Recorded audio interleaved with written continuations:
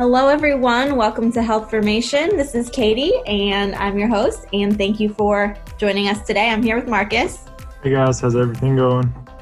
Marcus is at work and taking a few moments to do a little recording with me. So I'm glad he was able to work us in, and I'm glad he has a job. I know, me too. Thankful for both of those. I'm taking a bit of an early lunch now, so. Awesome. All right, so today's episode is going to be a little different because it is kind of going to be doing a deep dive into some literature, which sounds a little nerdy, but I think that it will be kind of fun. Marcus is agreeing I'm a nerd. No, it is fun, but it's complex, and that's what I think we can bring to the table is we can read literature like this and actually understand the data and the information behind it and not just what the authors want us to believe. And we can break down everything and give you guys a real understanding of. The reason that I chose this topic is because a new study came out comparing a low-fat, whole-food, plant-based diet to an animal-based ketogenic diet. And in the world of nutrition, these are like the two camps that are constantly fighting each other. One thinks theirs is better than the other. So it's very interesting to see them compared head to head in a very well done study. It's not just an epidemiologic retrospective study. It is a very well thought out, well planned study. And we'll discuss all of the details of the study, but I think that the results of it will be interesting. And if you are interested in it, there's a lot more debate and it's a healthy debate, not a mean debate, going on about this study on Reddit and on Twitter. So if we don't give you all the information that you want, you can go to one of those sites and see a little bit more information about it. So the primary investigator on this study is Kevin Hall. He's a PhD. And so he has done a lot of research on plant-based and ketogenic diets. And so we wanted to kind of give you an overview of what it looks like to do a metabolic study, and then also talk briefly about one of his other studies that published a year or so ago in a journal called Cell. So to start out, let me just give you a little quick overview of what a metabolic study is and does. So a metabolic study is one that is very well controlled and done in a metabolic ward. So this one was done in an NIH metabolic ward, and it's completely controlled and standardized where all the food's made exactly the same way for everyone, and the food is made to follow exactly the diet that was developed for these people. So in the low fat diet, there is truly, less than 15% fat, and in the high fat diet, opposite, more fat. So one of the big problems with looking at a ketogenic diet over a long time, or same with a low fat diet over time, is that we see people aren't truly following the diet the way that they're supposed to. So a couple months into the study, the people in the keto group, or a portion of them, are no longer producing ketones, which shows they're eating more carbs than they're supposed to. So we can't really get a true assessment of how that diet is working for those people. Anyway, tangent. That is all controlled for in this metabolic study. And they also simulate a real world experience by having dining tables so people can come together and actually eat. So it's not just like they're in their rooms locked away eating. And then they also receive metabolic scans of DEXA scans and BOD-POD, which looks at their full body composition before and after each arm of the study, so they can see how their fat mass change and their muscle and that kind of thing. So that's a little bit of an overview of what a metabolic study is. So the first study we'll talk about is comparing an ultra-processed diet versus an unprocessed diet and how either diet affects calorie intake and weight gain. And so it was theorized that ultra-processed foods would cause overeating and obesity because they're calorie dense and they're super palatable because they're high in sugar, salt, and fat. And sugar, salt, and fat are things that our bodies crave. So when you eat something that's high in either of those, it makes you want more. That's kind of why food companies and everything add sugar, salt, and fat to everything to make you crave it more and more and more. Like if you ever eat one chip and don't eat any other chips, you have strong willpower. Yeah, that's impossible. Yeah. But anyways, that's what the study wanted to look at, was just if the ultra processed diet would cause people to eat more food. And they use the term ad libitum, which just means at will. So they're free to eat as much or as little as they want. So in this study, it was a crossover study, and the methodology of this study that we're talking about is exactly the same as the methodology in the next study, just with different diets. So that's why I'm going to explain it now, and then you can remember it for the next study. So it's a crossover study, 20 patients that were pretty much a normal weight. Their average BMI was 27. So I guess technically that would be considered to be an overweight BMI, but not obese. And they were 10 males and 10 females. And so they were put into this metabolic ward for 28 days. So for 2 weeks, they would be given a diet that was completely whole food. And then for 2 weeks, they were given a diet that was highly processed. But the cool thing about it was that the diets were matched. Macronutrient breakdown was matched in each diet. So they were given 37% fat, 15% protein, 48% carbs in each group.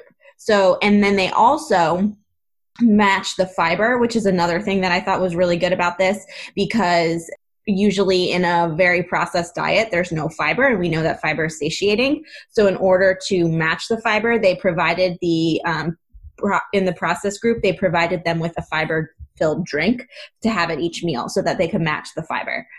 So they were completely matched, and they were provided the meals approximately 2 times the amount of food that they would need based on their average calorie consumption for each meal. And then they had unlimited snacks throughout the day. So for 2 weeks, they were in the unprocessed, and for 2 weeks, they were in the processed, and then they crossed over to the other group, and they were randomly started in one group or the other. So not everyone started in processed and everyone started in unprocessed. They were random, and then they switched. So Go ahead. The 2 times calorie intake thing, I was confused about that at first, but then I did some reading, and that's pretty normal when you take somebody's BMR and multiply it by 1.6, which is what they did in this study, and then got their total calorie needs for the day, accounting for like basic activities and everything. So that was like spot on with what nutritionists recommend for calculating your daily calorie needs. So they did a really good job with that. I couldn't really find anything that I didn't like in the methodology when they planned this study. It was pretty solid. Yeah. One of the things that I really liked was the breakdown of the macronutrients that they used was very similar to a regular standard American diet. So 37% fat, 15% protein, 48% carbs is basically what people in America are eating. So it's normally like 50 to 60 carbs and then 30-ish fat, 15 to 20 protein. So that was good because it reflects what we are truly eating. The only thing they couldn't match, which is very obvious when you're thinking about what you're eating, when you're eating processed versus unprocessed foods, is added sugars. So it was interesting. I noticed that because they broke it down versus meals, snacks, and then total of combined. And I don't know if you saw this, Marcus, but like the meals, they matched fine with the added sugar. There were no added sugars. But then in the snacks, it was like 50 versus 0. So all the snacks, and they put pictures of what the people were able to eat for snacks. And so in the unprocessed groups, it was fruits. And in the processed group, it was like chips and Cheez-Its and all these other things that obviously are all added sugars. It's really hard to find a processed snack that doesn't have sugar in it. It's kind of hard to find anything that doesn't have sugar in it. True. Exactly. So the results of the study, when they compared the second week of each arm, they noted that there was a total energy intake that was almost 500 calories higher in the ultra processed group versus the unprocessed group. And there was a higher quantity of carbohydrates and fat, but not protein during the ultra processed diet. So that could be from a lot of things, because most processed food is high in carbs and fats and doesn't have a lot of protein. And then I read somewhere in the study that to like make up for the protein deficiency in an ultra processed diet, people will look for just like overconsumption of food just to get that macronutrient up, and that'll end up running up the carbohydrates and fats as well. But they did show that protein was matched pretty equal in both arms, both the processed and unprocessed. Yeah, I thought that was really interesting because people could eat the amount and whatever they wanted, but just naturally their inclination was to eat the exact same amount of protein. It was like 460 versus 462 calories or something. It was literally perfect. That was crazy. So the primary endpoint of the study was to look at the calorie difference, but as a result, then they also looked at body weight and body composition. In the ultra processed group, participants gained an average of 0.9 kilograms, which would be around 2 pounds. And then in the unprocessed group, they lost an average of 0.9 kilograms. So it was exactly the same, just up versus down. And there was no difference if the patients or if the participants started in the processed or if they started in the unprocessed. It was still the same amount of weight gain or loss. That was one thing I know you said from baseline. They mentioned that they didn't really have a way of doing a washout period before and setting everybody up so everything was equal at baseline. But even with all things considered, there was still evidence that the ultra processed food is worse and the unprocessed food is better, like by the standards of weight and body composition. Right. So a lot of times people will argue like macronutrients, but we can see that even with the macronutrients matched, you're still overeating when you're eating processed foods. And one of the things that we'll talk about it really applies to the next study, but is the calorie density of the foods. So because there's more fat and sugar added into these processed foods, you're eating less grams of food, but you're getting more calories, so you're feeling less full. So that contributes. That's what I was trying to explain to someone. Say you took a quarter cup of peanut butter and compared that to a quarter cup of strawberries or blueberries or something. Like one is high fat. There's nothing wrong with peanut butter. That's not what I'm saying at all. But you love peanut butter. Oh, it's my favorite. But if you took and compared the two, one is high in fat, so it's going to be inherently high in calories. And the other blueberries are probably like a quarter of the calories, but you're eating the same volume of food. So that's what I think we're going to see later in the next study is volume is like inversely related to energy intake when it comes to nutrition for the most part. So I just think that's something that we need to keep in the back of our mind when we go and compare the studies later. It was interesting because I learned this at an ADA meeting one time, American Diabetes Association meeting. They were talking about how you could take 1 cup of like a vegetable broth soup and 1 cup of a milkshake and drink both of them. And it's volume-wise going to be the same. And you're going to feel as satiated with one versus the other. But obviously a cup of a milkshake could have 1,000 calories, and a cup of a vegetable soup is going to be like 100. So that is an interesting comparison when thinking about volume. No, I was just going to say that's something that a lot of people make the mistake when they start to try to eat healthier is they'll pick up things like nuts and seeds and granola and peanut butter and foods that are very healthy, but they're just energy dense, and that's where people go wrong a lot of times. They get discouraged because they're not losing weight like they want to, but they're actually eating like as many calories as before, even though they are healthier calories. And on the opposite end of that spectrum is if you are going plant-based, you have to buy way more plants because you're going to need to eat a lot more of the volume's going to look way bigger of what you're eating to get the same calories. So especially if you make like a Buddha bowl or something like that. Yes, that's a paradigm shift that people forget about. Yeah. All right, so glucose tolerance was one other thing that they looked at in this study. So the insulin level, your insulin level is going to rise in response to the amount of carbs that you eat. And then your HOMA-IR is a measure of your insulin resistance. So there were no differences between the groups in either of these two laboratory markers, probably because the patients were metabolically healthy at baseline and they didn't have diabetes, but they did trend down in the unprocessed group. So I think that if we did this in the same study in a group of patients that had type 2 diabetes, we would definitely see a bigger difference in those markers, obviously favoring the unprocessed group.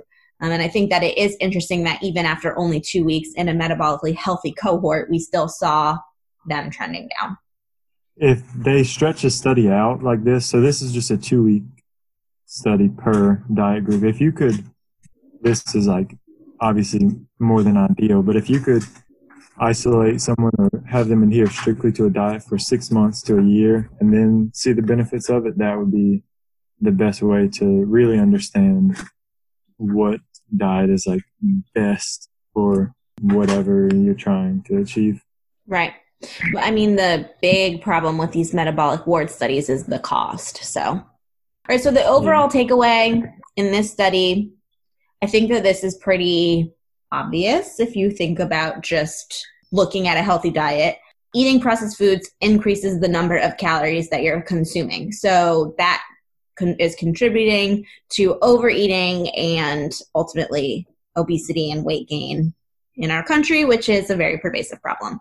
So taking that, the results of that study and the methods of that study and transitioning over to the second study, also by same group of researchers. Yes. Before we go into that, one thing I wanted to mention about the study being in the metabolic ward and comparing processed foods versus unprocessed foods, this was a really, really magnificent study in terms of when most studies compare unprocessed foods versus processed food consumption, if they're like an epidemiological study, they can't always account for like the confounders of people that usually eat a more healthy diet also make better conscious life choices like drinking more water and exercising and just doing other things that we've talked about that keep you healthy.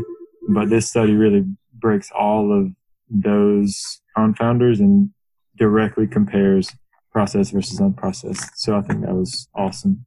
Right. Yeah, that's the benefit of doing the inpatient is controls for all that stuff. So that is good. Yeah. Okay. So the next study is called Plant-Based, Low-Fat, Decreases Ad Libitum Energy Intake Compared to an Animal-Based Ketogenic Diet, an Inpatient Randomized Control Trial. This study is in preprint. It has not been actually published yet, but it's in the process of going through the whole thing. So just a disclaimer, not fully published yet, but I will still post the link to the preprint for this study and the actual published study from Cell in the show notes if you want to read them on your own. So the study design of this one was, like I said, exactly the same as the study design from the first one, where you had 20 people. They did have 11 men and 9 women in this one, in the inpatient ward, NIH metabolic for 4 weeks. But then this time they did whole food, plant-based, low-fat versus animal-based ketogenic diet. And it was 15% protein in both groups. In the plant-based, we had 75 carbs, 10 fat. In the animal-based keto, we had 75 fat and 10 carbs, percentage-wise of calories. So the primary outcome for this study was to compare mean energy intake during each arm. And they looked at mean energy intake over the 2-week period. And then they also looked at mean energy intake over week 2 only to give people time to adapt, especially to the ketogenic diet, which we'll talk about that. Yeah. There's one quote in the study under food intake. It says, whereas energy intake was not significantly different between the first and second week of the plant-based diet, energy intake during the second week of the animal-based diet was 312 calories lower than the first week. So you can like speculate a lot off of that and interpret what you want. But this is kind of going back to the stretching out a study would make it that much more believable or have stronger evidence for it. But I think it like could have something to do with like the production of ketones. Once Definitely. into ketosis, then you feel like you don't need as much food, but that's all just like speculation. So it's hard to go off of anything like that. But regardless of that, the calorie intake was still higher, almost 700 calories higher in the animal-based keto, I mean, not keto, low carb diet than the plant-based diet. And that kind of goes back to the energy density and the fact that this was a free will study. You could eat as much or as little as you wanted to. I think in reading some of the responses to this study, the main complaint or critique, I guess, was the duration of time in the keto. And they were saying, it takes time to adjust to keto and get your body into ketosis. But when I was looking and I tried to find other studies that looked at changes in calorie consumption over time on a keto diet, and it looks like from week 1 to week 2 is when you're transitioning your body into ketosis, and then usually week 2 to week 3 to week 4 is more consistent. So although we saw that big jump, decrease in calories, 312 from week 1 to week 2 of a decrease, it seems that that would be kind of their maintenance calorie intake once they hit week 2, based on information from other studies that I could find. I was just going to say that would still put the animal-based diet 300 calories above or 400 calories above the plant-based diet. Right. Yeah. So even looking with when you're comparing just week 2, when the animal-based was in the lower consumption, plant-based still even had lower consumption than that. So overall, people in both diets lost weight. So you can see the big thing, all camps can agree, is removing any of those processed foods, because obviously these people were probably eating processed foods in their life outside of the metabolic ward. And then when they came into the study, those were removed, helped them both to lose weight during the study. So 1.77 kilograms in the keto arm and 1.09 kilograms in the plant-based arm. This was a non-statistically significant difference, but there was a weight decrease in both groups. So one thing everyone can agree on is eating whole, real foods is better than eating processed frankenfoods. Yep. And then another thing that you can probably deduce would be that the weight decreased more quickly in the keto group.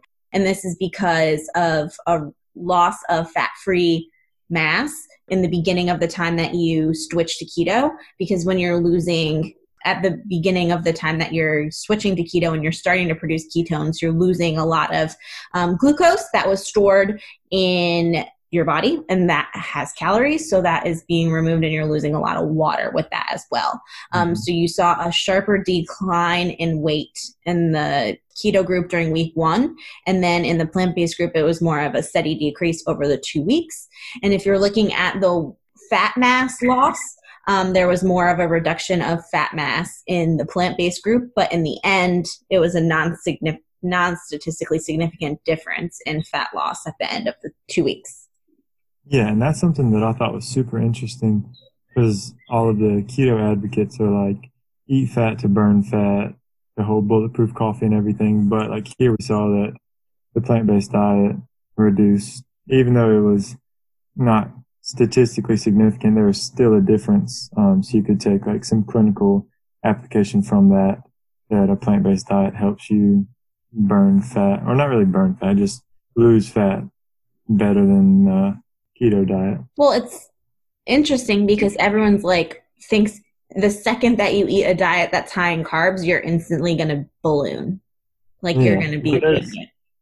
There's a total difference when you compare, like, I guess like it goes back to the processed versus unprocessed. If you eat a diet with 300 grams of carbs and it all comes from white sugar, white flour, and McDonald's sweet tea, then like you can't really compare that to something where you have whole grains and like an adequate amount of fiber and like beans, and I don't know, that just like bugs me when people try to compare the two, and there's like I was just listening to David Katz. He's a nutrition expert at Yale, and he said, I hate the word carbohydrates because a kidney bean and a jelly bean is both a carbohydrate.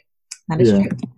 All right, so this was one of my favorite parts of this study because of my interest in diabetes and my relationship with my patients with diabetes. So they had all patients in the study wear a continuous glucose monitor. So if you're not familiar with a continuous glucose monitor, it's a little sensor that you wear on your arm, and it checks your blood glucose every 5 to 15 minutes, depending on which CGM they wore, and sends it to a receiver or an app on your phone, and then you get a chart and a graph of what your blood glucose looks like over time.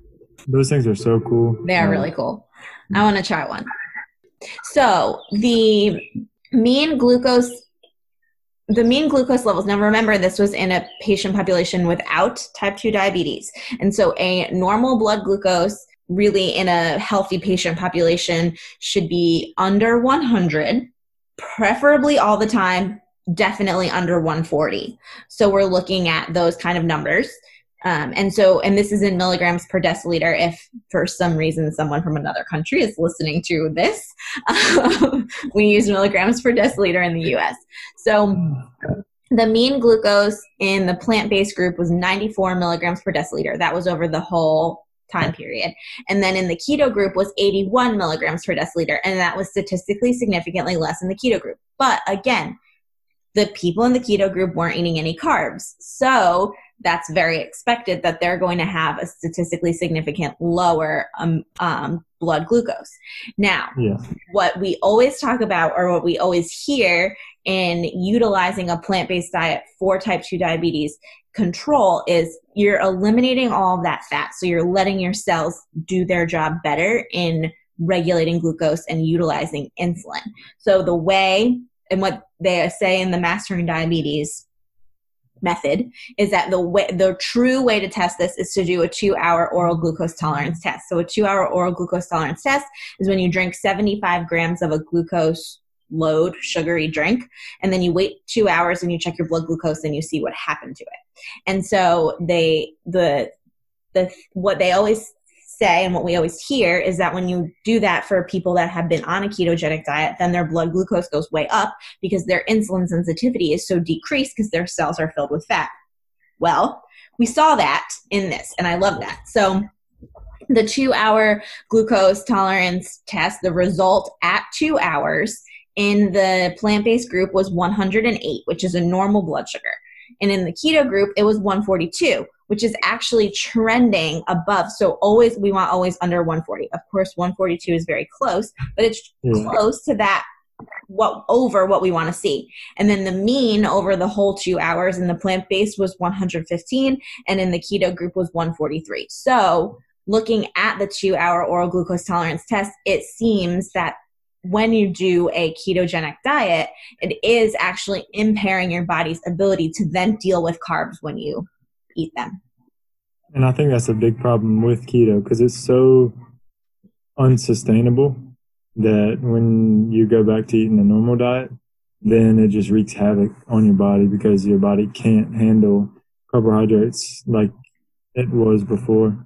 Right. And so then that's the thing. Like, you do a keto diet and then you eat a banana and your blood glucose skyrockets. Well, it's not the fault of the banana. It's because your body cannot process those carbs because it's so filled with fat. You need to give it a little time to process out all of the fat.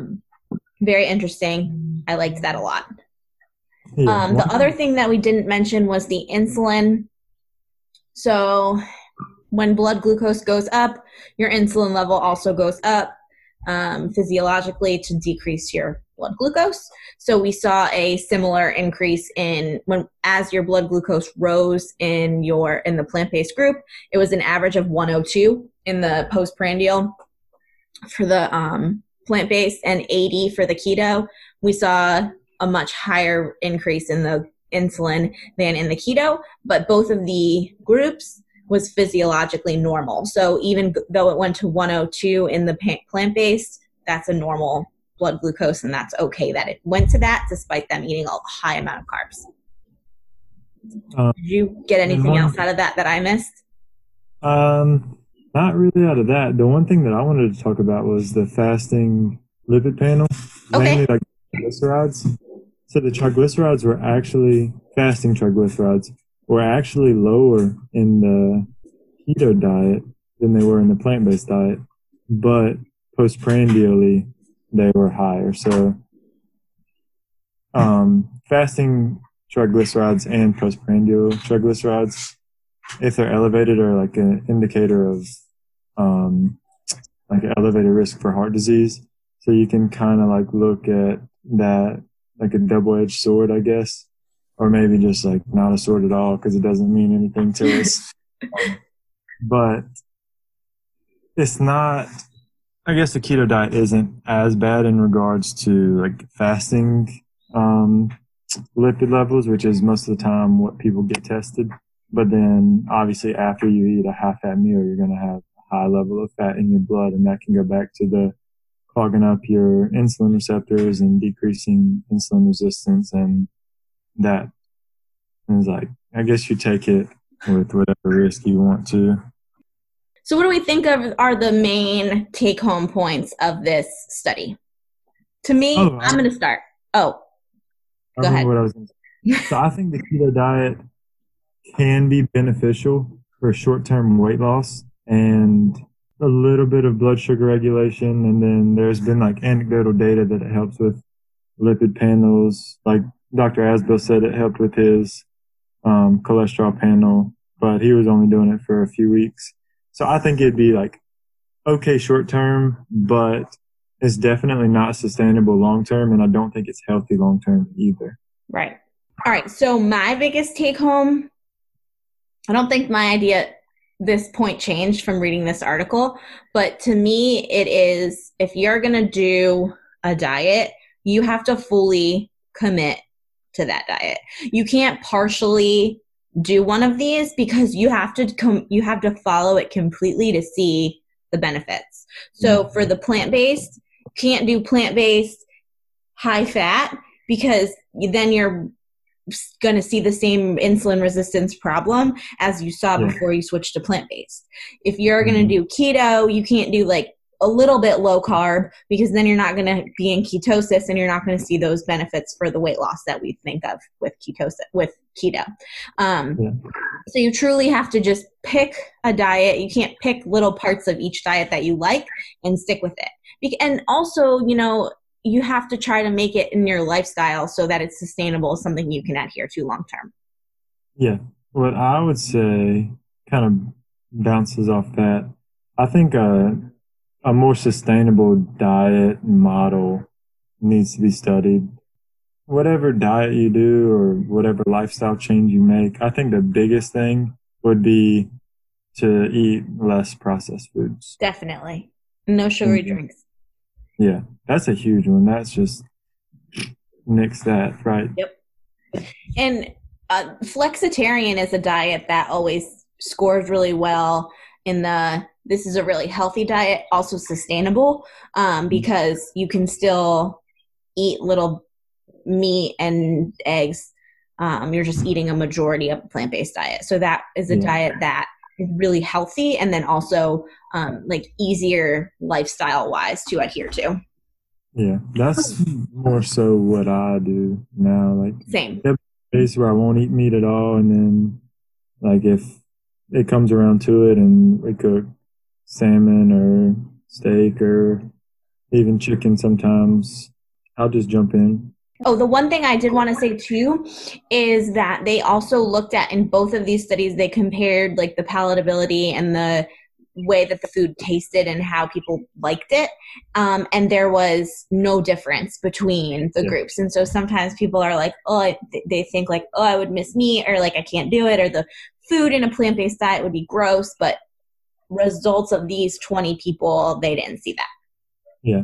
And you just have to, with any new diet, if you go from what you are eating now and start something new and you expect it to be exactly the same, it's not going to. You have to like let your taste buds develop to it and get creative and try new things and season something with this instead of that, and throw a pinch of this on and that. Like, just make the kitchen like your masterpiece and just go crazy. Make it fun. Exactly. That's what I do. I throw this and a little bit of that. All the herbs and spices, and those are so good for you.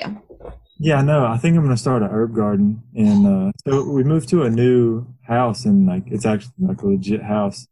So I have a back porch, and I'm going to start growing like basil and mint and thyme and oregano and all that. Yeah.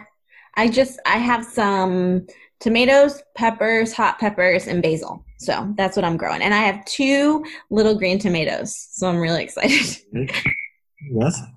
That's exciting. I know, it's really exciting.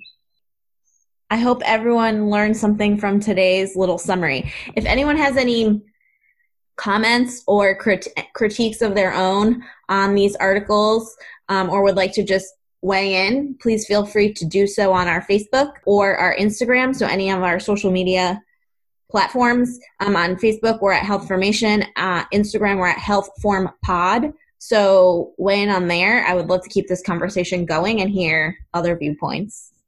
Especially if you're in the keto camp, because we may be a little biased towards the plant-based camp. Yeah, it's always good to see things from a different perspective. And if anyone has any ideas for like episodes that they want to hear about or topics that they heard somebody say this about and they want us to get down to the bottom of it, just let us know in any of our social media platforms. We'd be more than happy to explain everything to the best of our abilities. We like to learn new things too. Yeah, exactly. It's my favorite thing to do. What is your one takeaway point? My one takeaway from this or for the day? The day. We'll go with the day. My takeaway for today, it's a very nice day outside. So my takeaway is to just go outside and try to get a little bit of sunshine on your skin and breathe in some fresh air. And walk around barefooted. Walk around barefoot. I'm not wearing any shoes, so I'm going to go outside and walk around barefoot right now. I can't do that right now, but this afternoon, that's where I'll be. What's your takeaway? I would say, with times being like they are, enjoy the small things. Like, take a moment. I guess you could like combine both of them. Go outside, like breathe in the fresh air, notice the trees or the birds, or just gratitude. And just, appreciate everything that we have. That's it. All right. I'll talk to you soon. Bye.